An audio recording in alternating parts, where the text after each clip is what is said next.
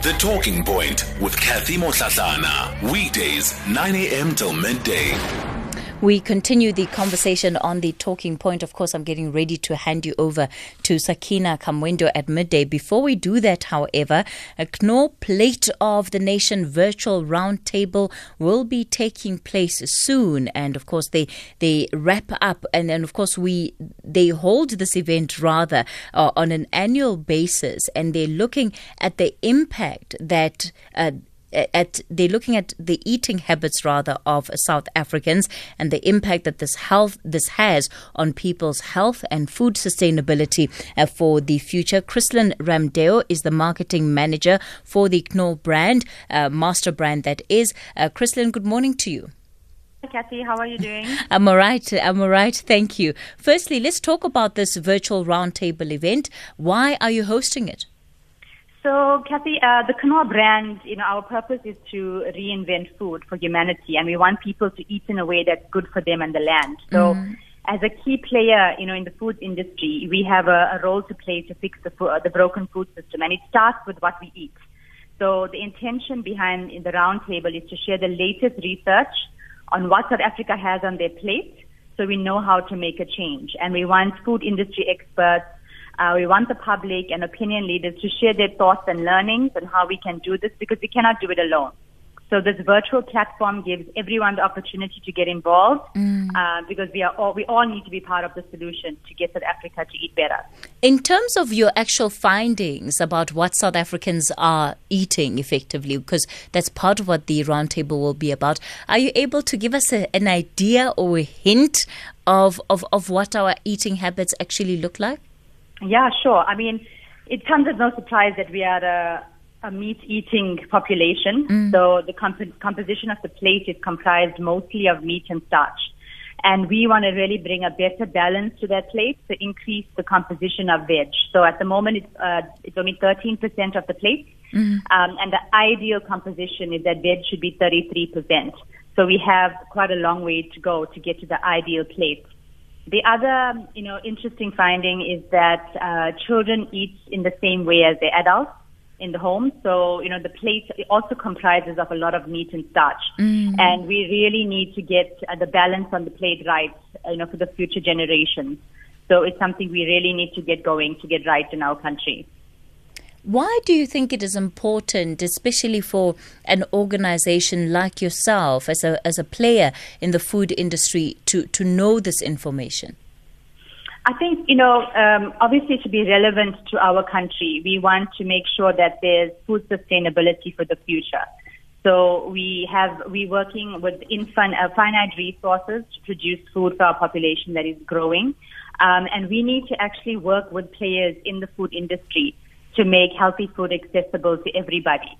So I think it's important for us to have these reports and have these findings so that we as an industry can work with the facts and make a change.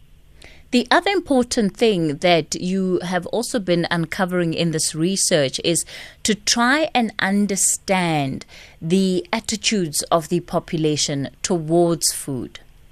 Correct, absolutely. And basically, go for it. Carry on. Oh, I was going to ask you, and what have been some of your findings in that regard? So at the moment, I think COVID has had an impact on the population. So, the population does see food prices increasing. They are starting to buy in bulk or on promotion. They're letting go of luxuries and treats and only focusing on the necessities. So, as a manufacturer in the country, we really need to find ways to make, the food budget stretch, but also make it nutritious and healthy for the people as well. So, you do feel the pain of the people in the country, and I think we need initiatives in place to make sure that they have affordable meals on a daily basis.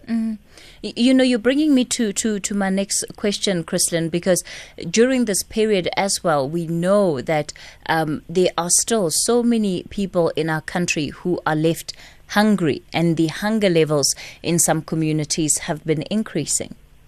Absolutely. It's a very sad reality. And look, we are working with a number of organizations, to donate food parcels and our products to help these communities.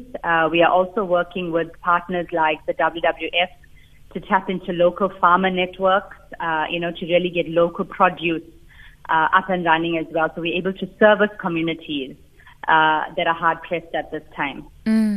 Are you finding that the research that you've conducted is applicable across the board? Because again, given the high inequality that we have in this country, when we're talking about poor communities, would the complement of plate on their food look very different to what perhaps one would find in maybe your more township areas that are closer to your urban centers?